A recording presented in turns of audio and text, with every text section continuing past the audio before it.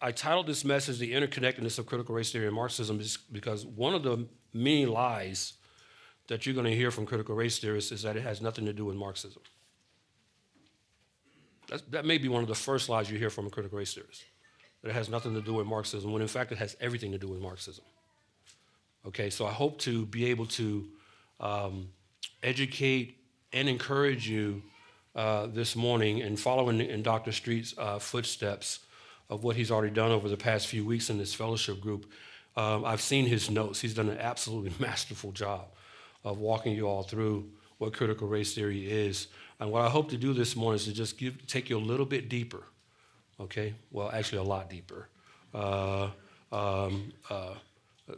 Just building on what Dr. Street, the foundation that he's already laid. So as he said, buckle up. I've got a lot of information to cover, and we're going to try to get through it all in time, okay? So listen really fast.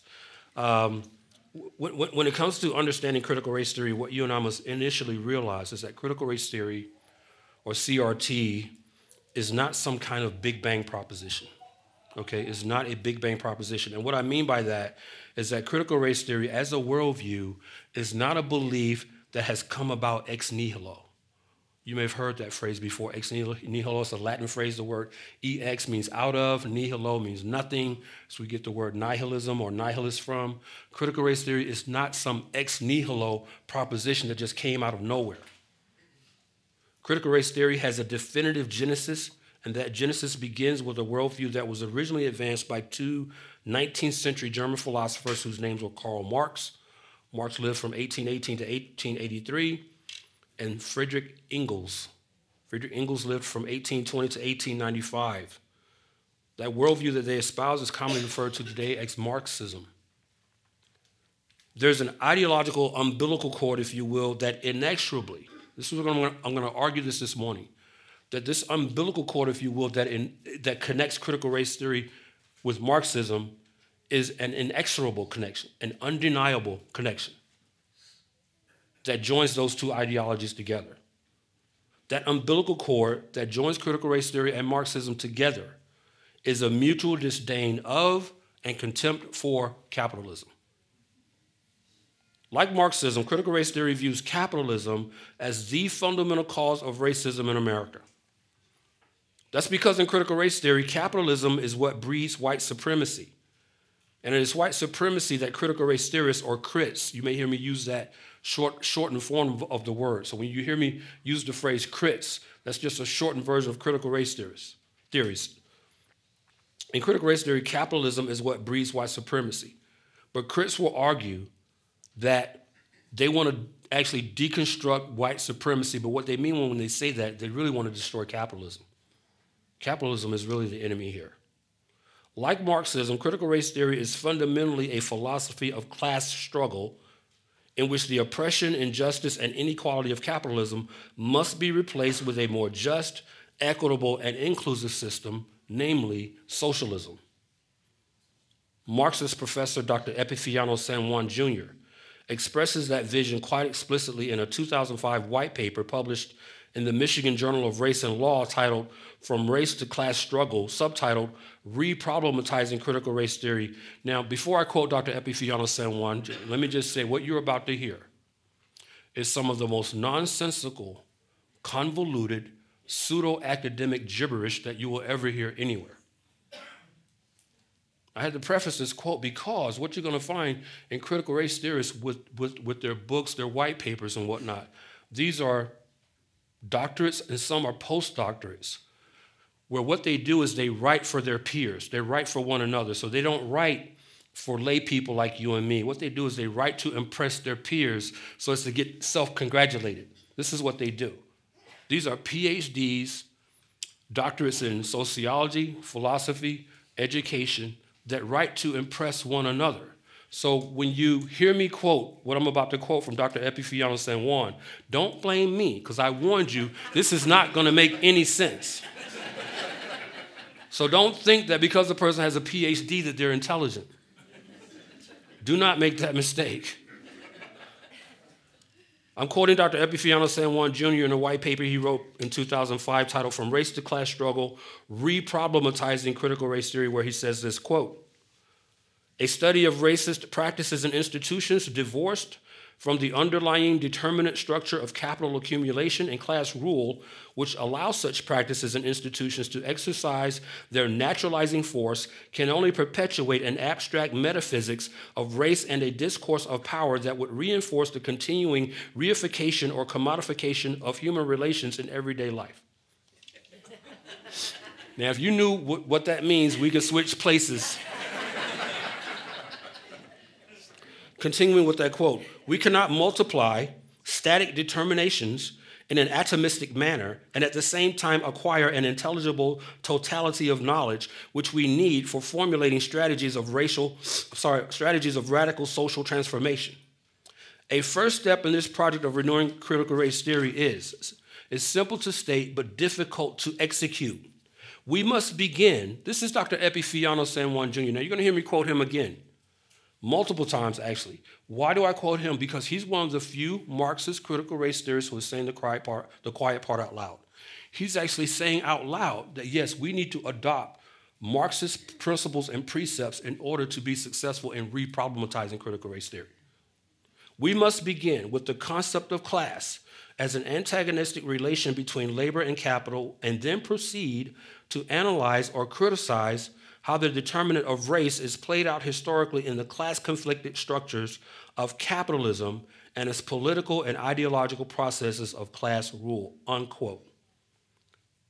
So Dr. San Juan is unambiguous that in order for critical race theory to be most advantageous toward achieving the, quote, radical social transformation, unquote, that he and others who share his worldview envision, it must be posited in such a way as to mirror the most important tenet upon which Marxism is built, namely the idea of class as an antagonistic relation between labor and capital. In other words, we must pit the haves against the have-nots, or what Marx referred to as the proletariat and the bourgeoisie. But see, in 21st century critical race theory, the haves are white people, the have-nots are black people. That's the class structure that Dr. San Juan envisions here. So once critical race theorists have us divided into classes, they look to pit us against one another so that that antagonistic culture is the fruit of that. This is why critical race theory is intersectional, okay? Never think that it's because it's called critical race theory that it's only about race. It is an intersectional worldview that divides you into class after class after class after class after class. It's intersectional. And the classes keep getting, it's derivative. You just keep dividing up into as many classes as you possibly can. That same ideological interconnectedness is expressed in a June 15, 2020 article on the website Marxism.com titled Black Struggle and the Socialist Revolution, which states this, quote, the struggle against racism and discrimination is of crucial importance for revolutionary Marxists. Now let me pause right here. If you know anything about Karl Marx, you know that one thing he did not do was fight against racism. Marx was a racist. Marx was a Jew who hated Jews. He hated black people. He hated Hispanics. He hated Asians. He hated Middle Easterns. You can go on down the line. So for Marxism.com to say that the struggle against racism and discrimination is of crucial importance for revolutionary Marxists, that's a lie. Their entire worldview is based on discrimination. Continuing with the quote, we fight at all times against all forms of oppression and discrimination. No, they don't. But we do this while fighting for maximum unity of the working class across lines of gender, race, ethnicity, and religion, always linking this to the struggle for the revolutionary socialist transformation of society. Let me pause here again. So here you have again, out of their own mouths, the goal is socialism. Capitalism is the enemy. There is no solution within the limits of capitalism. It is above all a class question. And as always, we start with our general program. Our task as Marxists is to raise class unity, consciousness, and confidence. We do not fight only for immediate gains, but also to raise the perspective and potential for plenty of jobs, healthcare, housing, and education for all under socialism. We do not merely seek a, quote, more fair, unquote, division of capitalist scarcity. United class struggle is the only way forward. Now, that very phrase there, united class struggle, is contradiction in terms. How do you have united class struggle? They make no sense. The more you study them and the more you reduce their logic down to its least common denominator, you realize they make no sense. PhDs. Now, the assertion that it is above all a class question cannot be overemphasized because, as I said earlier, like Marxism, critical race theory is fundamentally a philosophy of class struggle. It is vitally important that you remember that. It's important because in critical race theory, race is a social construct. Race is a social construct. Critical race theory does not see nor define race as a fixed, immutable, and static aspect of one's personhood that is grounded in biology or science, or for that matter, theology, such as what we find in Acts chapter 17, 26. I'm going to give you a one-verse apologetic against the idea of race. It's Acts chapter 17, verse 26. This is a one-verse apologetic. You don't need any other verse in Scripture other than this to debunk the idea that there are races.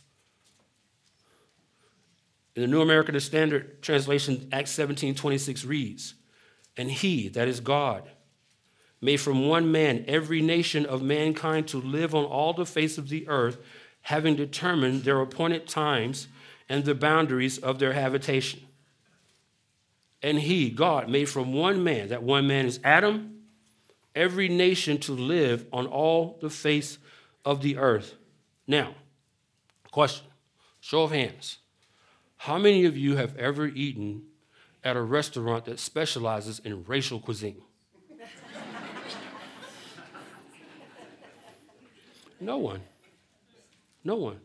Well, look at Acts 17:26. That word nation there, that word nation is not talking about geographical sovereign boundaries of countries. That Greek noun nation is the Greek word ethnos. So the verse is saying that God made from one man every ethnicity to live on all the face of the earth. This is why you have different types of cuisines of food, why you have different styles of music, why you have different cultural types of dress and languages and things. There is no such thing as race. No one goes to a restaurant that specializes in racial cuisine. They specialize in what? Ethnic cuisine. No one's ever purchased a racial cookbook.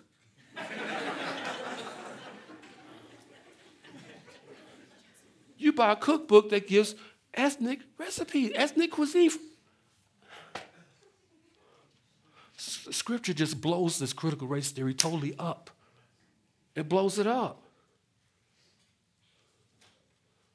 That critical race theory views race as a social construct is crucial for us to understand, because to understand that is to also understand why critical race theory, not unlike Marxism itself, emphasizes the deconstruction of societal institutions and structures which purportedly exist solely to oppress blacks and LGBTQ people in particular, whose oppression is firmly rooted in the greed and avarice of white supremacist capitalists. By the way, if you're white here, you're an oppressor. If you're black here, you're oppressed. By the way, it may come as news to you, breaking news, in critical race theory, because race is a social construct means that it's movable, it's changeable, it's mutable. They're changing definitions every day. In critical race theory, if you're not black, you're white. That means if you're Asian, you're white. If you're Hispanic, you're white. If you're Middle Eastern, you're white. Class. If you're not black, you're white.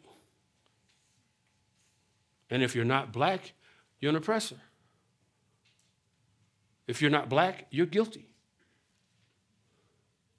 You see, viewing race as a subjective and changeable social construct whose meaning varies with every shift of the political and cultural winds, as opposed to viewing it as a fixed biological or scientific reality, doesn't achieve for critical race theorists the eschatological nirvana they desire, in which capitalism is replaced with Marxism, and conversely, in which the current hegemonic dynamics are inverted, so that power is transferred from white supremacist capitalists to the cultural Marxists. We're going to talk about that more in a second.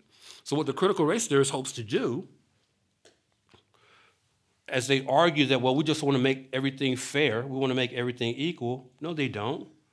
They just want to invert what they see as the current power dynamics, especially in America, where they have white people as the oppressor, black people as the oppressed. They just want to flip that so that black people become the oppressors and white people become the oppressed. But see, to them, that's equality. That's how we fix discrimination with more discrimination. But they don't call it discrimination. That eschatological vision is precisely why I argue that critical race theory is not merely an ideology or a philosophy, but is an all-encompassing worldview. Critical race theorists want to change the world. They want to change your way of life as you know it. That's why I say critical race theory is eschatological. Understand, eschaton, the Greek word eschaton, doesn't only mean something that comes to an end. We're talking about one thing coming to an end and another thing beginning. That's what critical race theory is hoping to do. That's why it says eschatological. It's an entire worldview. They want to bring this current capitalist system down and replace it with something else. I want to quote Dr. Epifanio San Juan again from the same white paper I quoted earlier, Reproblematizing Critical Race Theory, where he says this, quoting him, "We need to reinstate the Marxist category of class, derived from the social division of labor that generates antagonistic class relations." These people do not want there to be peace between the various ethnicities. They want antagonism. They're saying it out of their own mouth. This is what they want. Class conflict becomes the key. Again, they're saying it in their own words. Class conflict becomes the key to grasping the totality of social relations of production, as well as the metabolic process of social reproduction in which racism finds its effectivity. That's just a fancy $2 word per word way of saying capitalism. They hate capitalism. This will help us clarify the changing modes of racist practices. Critical race theory can be renewed by adopting class struggle as the means of resolving racial injustice through radical structural transformation, unquote. That goal of adopting class struggle as the means of resolving racial injustice through radical structural transformation is precisely why statistics, particularly certain socio-ethnic economic data, are such valuable weapons for critical race theorists. Critical race theorists subjectively use statistics as a means to form and propagate the misleading narrative that any socioeconomic differences that may exist, particularly among blacks and whites in America, are actually disparities, and that those disparities are solely the direct result of inequities brought about in society by an oppressive capitalistic system that is grounded in white power and white supremacy. Hence the insensate accusations by many critical race theorists of systemic racism. Now, what I'm trying to say to you is that not every difference is a disparity. Some differences are just that. They're just differences. Rightly did economist and author Thomas Sowell say in his book titled Civil Rights, Rhetoric or Reality that, quote, "Those who dichotomize the reasons for intergroup differences into discrimination and innate inferiority not only ignore many other specific reasons, but more generally proceed as if society shapes groups themselves. In addition to making biased decisions about them, given the civil rights premise that statistical disparities are moral inequities and are caused by social institutions, with group characteristics being derivative from the surrounding society, it follows that the solutions are basically political. I'm not done with the quote yet, but this is very important what Thomas Sowell is saying. This idea that the solutions are basically political is what gives rise to groups like Black Lives Matter. I'm going to be real honest with y'all this morning. What you have, especially in Black urban culture, is you've got angry mobs of people demonstrating out of envy and covetousness that because they don't have what somebody else has, well, we need to protest that. And what these urban Black cultures will do, they'll go to the poll and vote for the angriest Black person they can find, not realizing that that Black person is a Marxist, socialist, and at worst, a communist who is there for themselves. They're not there for you, not there for them. This is what gave rise to Black Lives Matter. The solution is political. Continuing with the quote from Thomas Sowell, as with so many conclusions in this area, the fact that it follows logically from the civil rights vision has largely precluded any apparent need for empirical verification, unquote. I was born and raised in Atlanta. Some would argue that Atlanta is the epicenter of the civil rights movement, civil rights era back in the 1960s. Melissa and I moved here from Atlanta 3 years ago. When you grow up and you go to, especially public school in Atlanta, you're going to learn about the civil rights movement. They deify Martin Luther King in that city.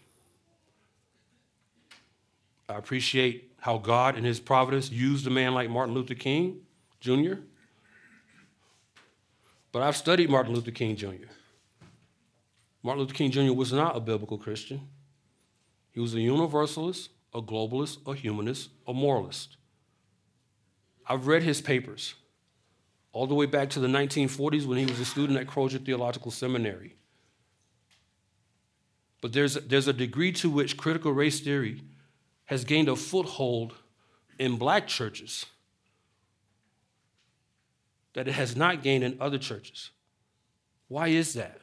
Because in the pulpits of many Black churches, they're still preaching a hermeneutic of slavery and oppression and deliverance from Egypt 400 years after the Black church was founded in this country. Not even the atonement of Christ is enough, because their salvation, their soteriology, is economic. It's political.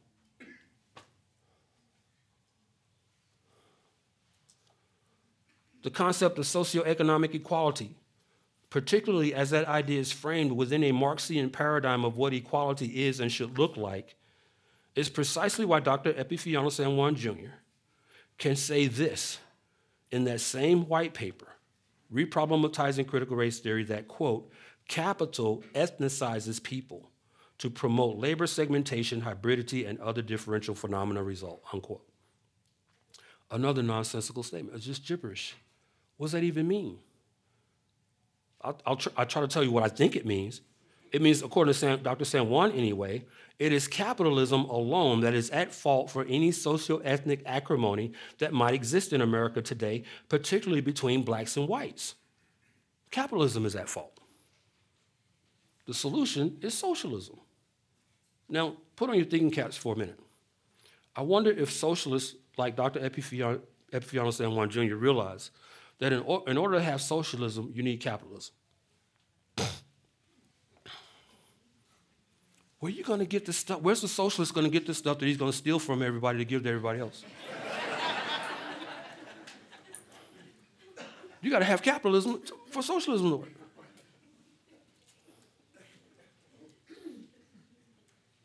But contrary to what people like Dr. San Juan think, not everyone thinks that socialism is the answer to these ills. Listen to this quote from Dr. Chiwetel Mbetwa from a book he's written titled Why Africa is Poor, which I highly recommend to you. Why Africa is Poor by Dr. Chiwetel. That name is Choolwe. Chiwetel, last name is Mbetwa. Dr. Chui Mbetwa, in his book, Why Africa is Poor, says this, quote, socialism is not adept at finding solutions to serious problems. Its emphasis on collective responsibility over and above individual responsibility rolls over lingering individual capacity to configure self-extricating measures out of crises. In the long term, socialism robs individuals of the opportunity to acquire skills for personal emancipation. Socialism struggles when it attempts to function as a propeller of wealth, unquote. Now, I've spoken to this point about the ideological connectedness between critical race theory and Marxism, but there's a chronological connection that I want to walk you through as well. And that chronology of critical race theory begins with an ideology called critical theory, or CT, okay? Critical theory provides a specific interpretation of Marxist philosophy with regard to a critique of mass culture. In other words, critical race theory criticizes everything. That's what the word critical in critical race theory means. It does not mean analytical. It does not mean to objectively analyze things. It means to criticize everything. Everything. So for you and me, you hear the word critical, you're thinking, okay, let me just objectively analyze this to see what's objectively true about it or what's objectively untrue about it. But critical race theory criticizes everything. Everything. Also known as the Frankfurt School, critical theory is a philosophical and sociological movement spread across many universities around the world. It was originally located at the Institute for Social Research at the Goethe University in Frankfurt, Germany. That's why it's also called the Frankfurt School, because it was originally located in Frankfurt, Germany.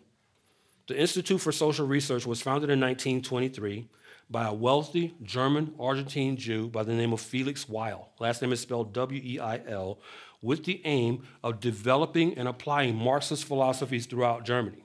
This was 1923. So critical race theory is not new. It's not new at all. More than 100 years old. But something happened. In 1933, the Nazis showed up.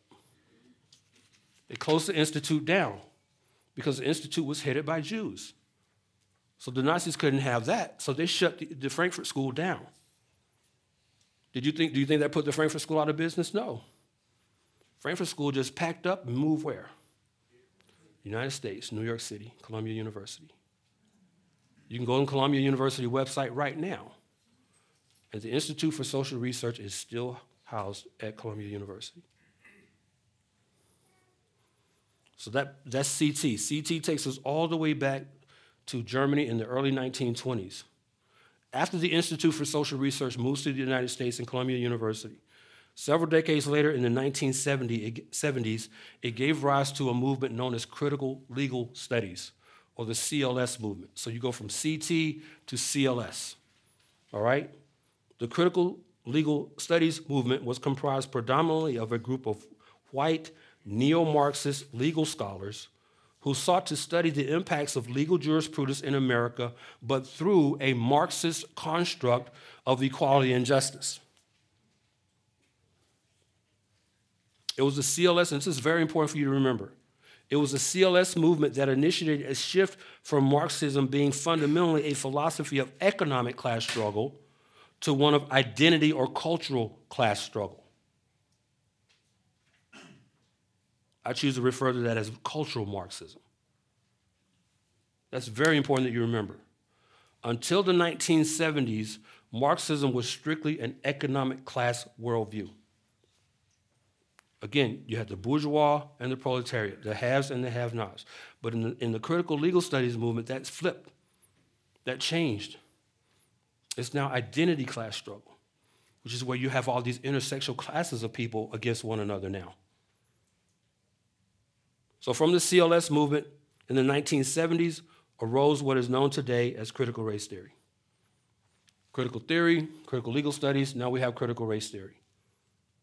Similar to the CLS movement in the 1970s, the CRT movement began with a group of black neo-Marxist legal scholars who met at the University of Wisconsin-Madison in the summer of 1989 with the belief that their predecessors in the CLS movement didn't go far enough. They weren't radical enough in moving the dial left for black people in America. So now we have the critical race theory ideology coming out of the University of Wisconsin-Madison. You may be familiar with the name Kimberly Crenshaw, who is being credited with developing the idea of intersectionality. She was part of that initial meeting in 1989. Derek Bell, the late Harvard law professor, was also a part of that initial meeting in 1989. Derek Bell is known among critical race theorists as the father of critical race theory. So we mentioned the word reproblematization. Dr. Epifano San Juan talked about the objective here is to reproblematize critical race theory toward the goal of class antagonism. So the question for us is, what is the result of that reproblematization? What does that get us? What does that take us? Dr. Daniel Subotnick answers that question in his book titled Toxic Diversity, Race, Gender, and Law Talk in America. Dr. Subotnick is professor of law at Touro College of Law in Central Islip, New York. And in that book, he says this, quote, "With control of race discourse in their hands, critical race theorists turn their attention away from the legal academy and toward American culture in general.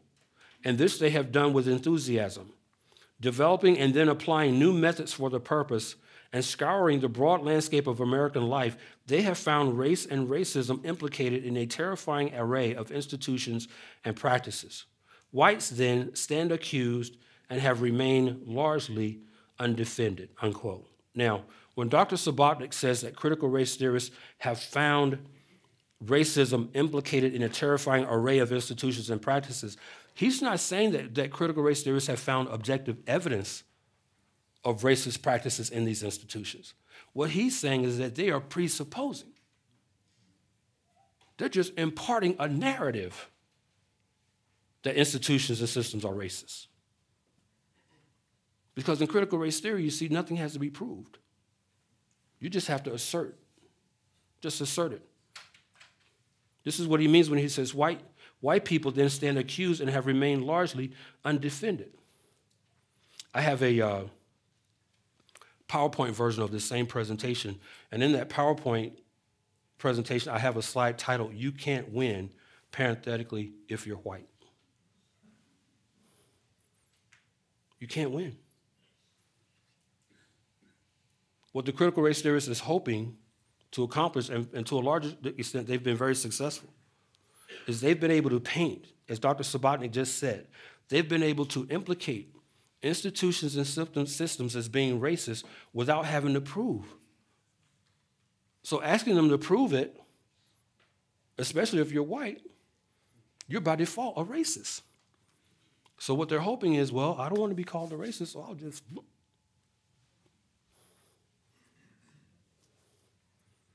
That's the formula that they use. They're using the naivete, maybe even ignorance of this topic of white people to shut them up. Because if you try to defend yourself that you're not racist, that proves you're racist. It's called unconscious bias. No, you're racist. You just don't realize that you are. That's why I say for white people, you can't win. Now remember, if you're black, you're not black, you're white. You can't win.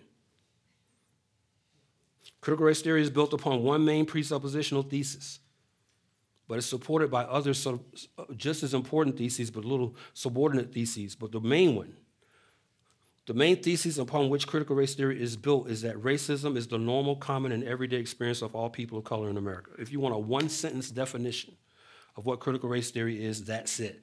That racism is the normal, common, and everyday experience of people of color in America. That assertion, that definition takes us back to Acts 17:26, where from one man, God created every ethnicity. So all of us is a person of color. We're all people of color. We're just different shades on the same color spectrum. But see what critical race theorists want you to do. They want you to run into Home Depot, get one of those paint swatches, hold it up against your... because they want to divide. They want to divide. Go over to the paint section, get one of those swatches. Okay, what do you measure on this? Okay, well, if your melanin is this shade, you're white. Well, if your melanin is this shade, you're black.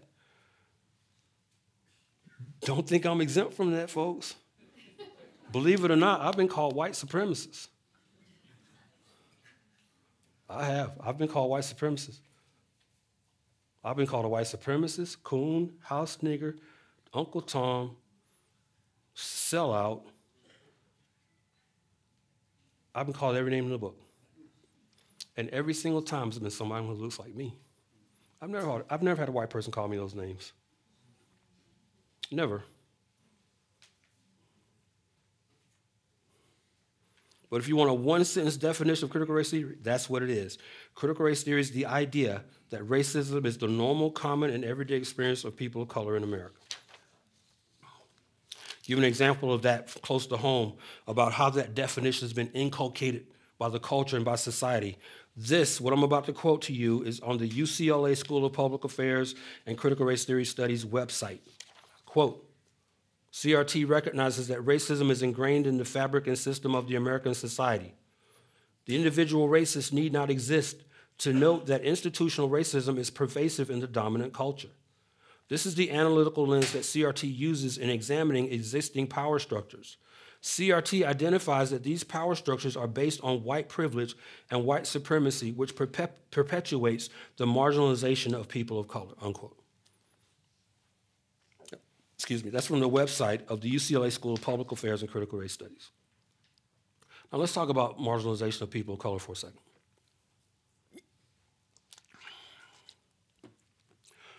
I've been held up at gunpoint twice in my life.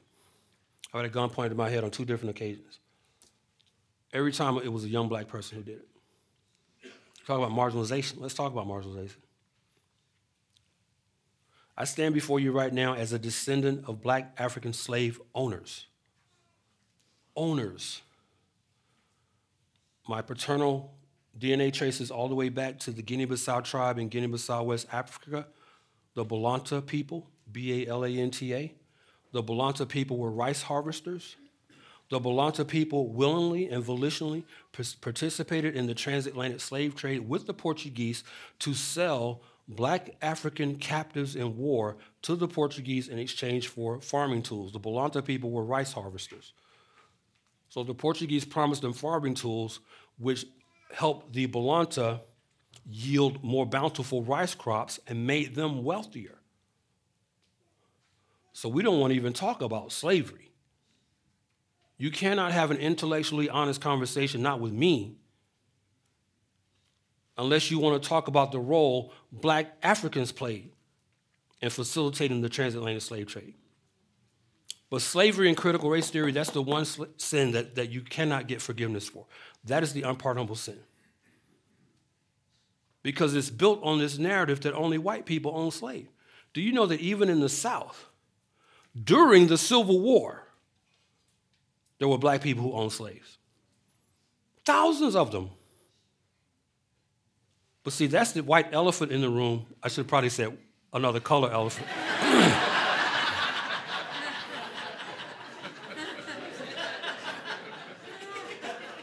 That's the elephant in the room that critical race theorists don't want to talk about. They don't want to talk about that. Let me quote something again from Dr. Daniel Subotnick from his book, Toxic Diversity. He says, if race is central because racial supremacy is central to American culture, that's precisely what critical race theorists argue. Remember, one sentence definition is that race and racism is the normal everyday experience of people of color. Dr. Subotnick says, if race is central because racial supremacy is central to American culture, then and this is how the critical race theorist wins. This is how they make their money. Then all features of American culture are presumed tainted. Not proven, presumed. This is how they make their money. Getting you to believe that all systems, institutions, every aspect of American culture is presumed tainted. And as Dr. Subotnick says, in such an environment, racism can be presumed and need not be proved. That's how the critical race theorists win. All we have to do is say something is racist. We just have to say it. We don't have to prove it. That's how they get you. Do you guys know that racism is big business? You got anti-racists out here making tens of millions of dollars on their books on how not to be racist. But see, if I had one question to ask them, one question is theological. Why is racism wrong? Now, if your response is anything outside of your own opinion, you don't even get it. You can't say racism is wrong just because you think it's wrong. You're just giving me your opinion. There's got to be a higher objective authority than what you think.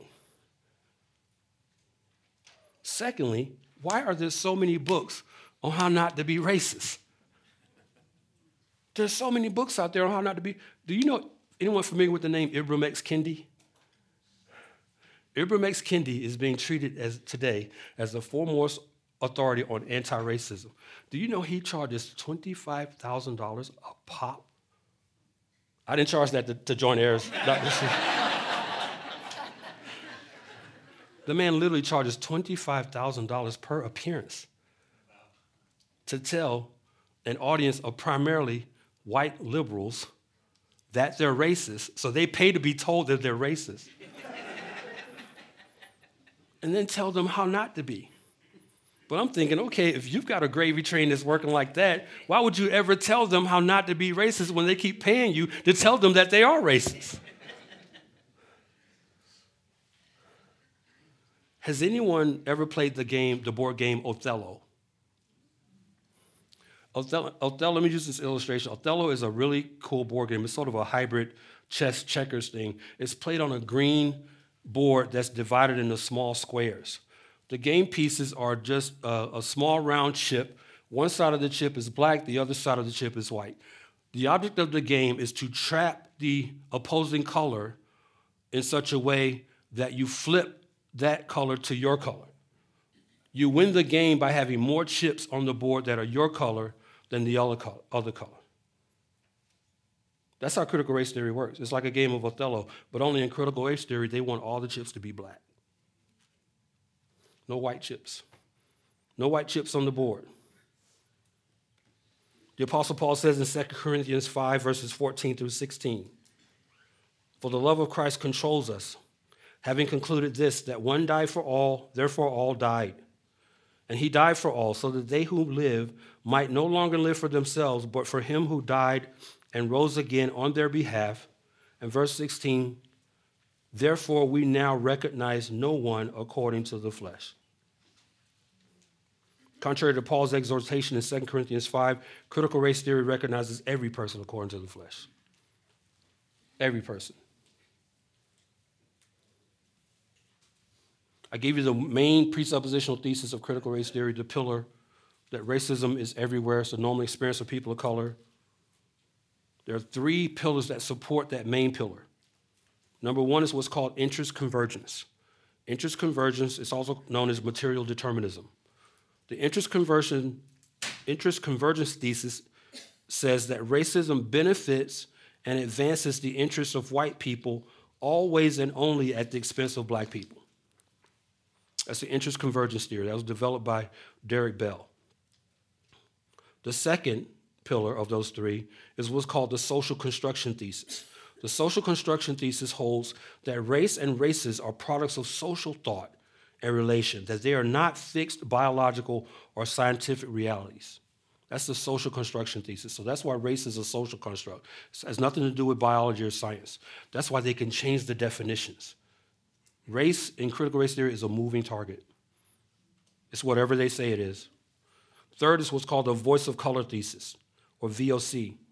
The VOC thesis holds that ethnic minorities are better suited to talk about systemic oppression and marginalization. So in other words, if you're white, you have no right to say anything because you're the problem. The voice of color thesis in critical race theories holds that if you're a white person, just shut up. You have nothing to say because you're the problem. Just shut up and listen. Shut up and listen. Richard Delgado and Gene Stefancic, two of today's most influential critical race theorists, acknowledge in their book, Critical Race Theory, an introduction, quote, critical race theory builds on the insights of two previous movements, critical legal studies and radical feminism, to both of which it owes a large debt. It also draws from certain European philosophers and theorists, such as Antonio Gramsci, Michel Foucault, and Jacques Derrida, unquote. Now, in saying that, what Delgado and Stefancic don't tell you is that all three of those men, Gramsci, Foucault, and Derrida, were Marxists. Here we have, again, they're saying the quiet part out loud. They're giving credit, the three Marxists, for the critical race theory movement. In the book, The Devil and Karl Marx, Dr. Paul Kengor, professor of political science at Grove City College in Grove City, Pennsylvania, said this, quote, this is important for you to remember. In a crucial respect, classical Marxism and cultural Marxism will always bear an essential, enduring commonality, one that explains a lot about today's modern left. Both classical Marxists and cultural Marxists see history as a series of struggles that divide the world into hostile and antagonistic groups of oppressors and the oppressed. Both seek out victim groups as the anointed group that will also serve as society's redeemer group. The victim group becomes the agent for emancipation and ushering in the new and better world. Remember, I said earlier that critical race theory is eschatological. This is exactly the point that Dr. Paul Kengor is saying. He says the victim group becomes the agent for emancipation and ushering in the new and better world. The Marxists must always then be on the search for the newest victim class, which in turn must always be made aware of its victimization. Its consciousness must be raised. In classical Marxism, this was simple. The victim group was identified by class economics. It was the proletariat. It was the factory worker. In cultural Marxism, this has not been so simple because the culture is always changing. The victim group is constantly being searched for anew by the cultural Marxists. Anew. They're looking less for factory workers than cultural workers. Forget the factory floor. That project failed long ago. The new recruiting ground is the classroom floor, the campus, the university, the schools. That is where the cultural workers who can usher in the fundamental transformation are being sought and are being found. These modern cultural revolutionaries are succeeding magnificently in redefining everything from marriage and family to sexuality and gender. This is what I meant when I said earlier, don't ever think that critical race theory is only about race. It's about everything. It's about criticizing everything. Here you have, listen, a more recent example of this is Judge Ketanji Brown Jackson in the Supreme Court nomination hearings just last week. I refuse to say that she couldn't define what a woman is. She didn't define what a woman is. She knows what a woman is. But this is cultural Marxism at work. There you had her sitting, sworn in, and those who watched that saw an example of cultural Marxism at work because they redefined the terms. You just saw, that was an example of intersectionality right there. That was an example of deconstructionism, where you can't define a woman, what a woman is. You won't define what a woman is for the sake of obtaining a seat on the Supreme Court. You talk about a sellout. Now that's a sellout. What you have done, you have just denied Genesis 1:27. The God who created you in his image. You just rejected the highest accolade that anyone could pay you. That I'm an image bearer of God. You were formed. Judge Brown, you were formed. You weren't taken from the dust like the man was. That's exactly what Dr. Kengor is saying here. Continuing to quote, this is where today's Marxists in America and the West are toiling hard. They are working diligently on the cultural front. That is where they are confident that they can finally take down the West and its Judeo-Christian bedrocks that Marx and a long line of disciples looked to smash. Now, I'm getting ready to close, but I'm going to give you 5 reasons real quick why CRT is unbiblical. 5 reasons real quick why critical race theory is unbiblical. Number 1, told you need to listen fast. Reason number one, critical race theory is unbiblical because it categorizes image bearers of God into groups for the purpose of causing division and antagonistic class struggle. Reason number two, critical race theory is unbiblical because it imparts sinful motives to certain of God's image bearers solely on the basis of the color of their skin. Reason number three, critical race theory is unbiblical because it transfers the guilt of presumed sins of those from past generations to those of present generations. That's what I call sin by proxy. So again, if you're a white person here, you're guilty by virtue of existing. You're guilty of the presumed sins of your ancestor against my ancestors. Doesn't need to be proven. It just needs to be asserted.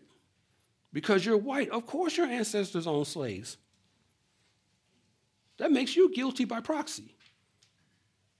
Reason number four, critical race theory is unbiblical because it is rooted in the sin of ethnic partiality.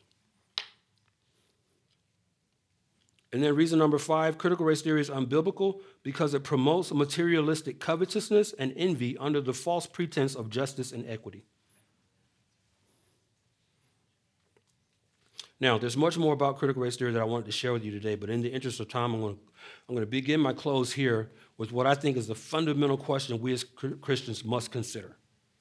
That question is critical race theory compatible with Christianity? That's the fundamental question. Is critical race theory fundamental with Christianity? Compatible with Christianity? I want to answer that question by quoting from an article by Dr. Eric B. Watkins.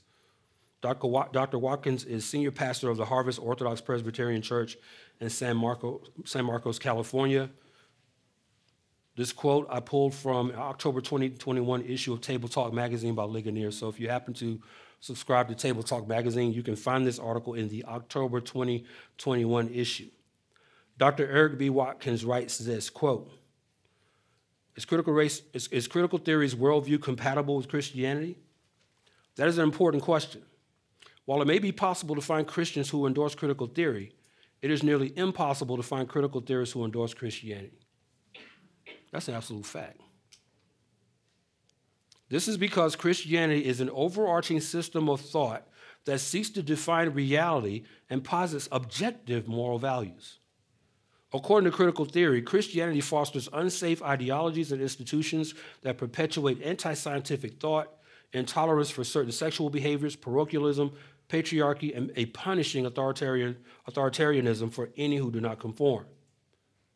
Pre-Enlightenment Christianity is seen as stuck in the dark ages of intellectual barbarism, and the post-Enlightenment church is viewed as perpetuating colonialism, racism, sexism, chauvinism, and homophobia.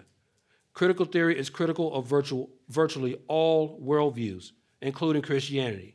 Its goal is human autonomy from any objective authority whatsoever, unquote. Now, contrary to what many Marxists, crits, and black liberation theologians would have you believe, critical race theory is not merely some innocuous, innocent way of promoting anti-racism or of teaching people about the history of racism in America or of understanding how the power dynamics of white supremacy have operated in this country. I'm going to leave you with this quote. Anyone have children in public school? This is for you. Teresa Montano heads up an organization, a Marxist organization called Liberated Ethnic Studies. Speaking of which, don't expect a public school teacher or administrator to acknowledge to you that, yeah, we teach critical race theory in your child's school. They're not stupid. They're not going to call it critical race theory. They're going to call it ethnic studies. They're going to call it social emotional learning. They're going to call it culturally relevant teaching. This is why I say critical race theory is a stealth ideology. It doesn't want you to recognize it for what it is. They're not going to tell you it's critical race theory. So you have to know the vernacular. You have to know the language. This is exactly the case with Teresa Montano and the organization that she heads up called Liberated Ethnic Studies. This is a Marxist critical race theory group of public school teachers. She says this. I want to leave you with this, especially those of you who have children in public schools. And California is an epicenter of the battle to get or keep critical race theory out of public schools. Teresa Montano says this, please listen closely, quote, ethnic studies is more than pedagogy and content. Ethnic studies is about creating change in the community. And what you will see in the lessons that follow are how classroom teachers begin to use critical race theory connected to ethnic studies in a way to empower and to create social justice activists out of our students. Unquote. That's the goal of getting critical race theory in public schools. It's not to educate your children. This generation of grade school students are going to come out of high school as the most uneducated generation of children in this country's history. Because the goal is not to teach, it's to indoctrinate. You just heard it. They want to create social justice activists out of your students, out of your children. That's the goal. That's the goal. I want to thank you again, Dr. Street, for having me here. Thank you all, Joan Ayers. I appreciate it very much.